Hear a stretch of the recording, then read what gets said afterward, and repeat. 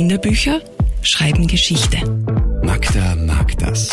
Radio Superfly liest junge Bücher.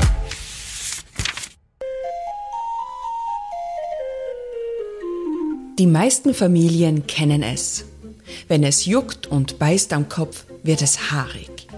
Lena Raubaum und Laura Momo Aufderhaar widmen sich in ihrem erzählenden Bildersachbuch Luki Laus einer höchst haarigen Angelegenheit, den Kopfläusen.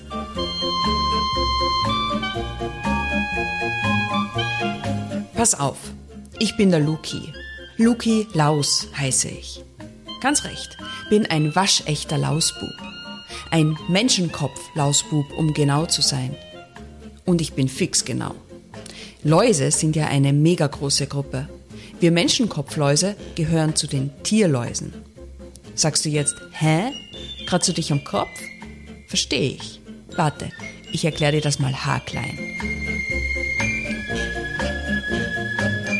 Das Buch vermittelt Sachwissen über die winzigen Läuse in, wie könnte es anders sein, kleinsten Happen. Dabei führt der waschechte Lausbub Luki Laus durch die Welt seiner Artgenossen.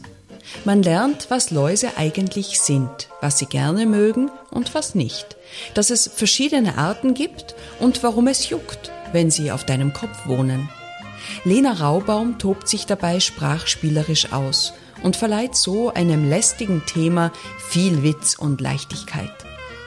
Die Illustrationen von Laura Momo Aufderhaar sind humorvoll und durch die Anwendung verschiedener Drucktechniken sehr vielseitig und vielschichtig.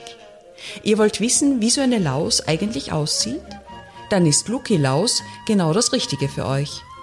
Und wenn man weiß, was einem da auf dem Kopf sitzt, juckt es ja vielleicht auch gleich viel weniger. Luki Laus von Lena Raubaum und Laura Momo Aufderhaar, erschienen im Tirolia Verlag.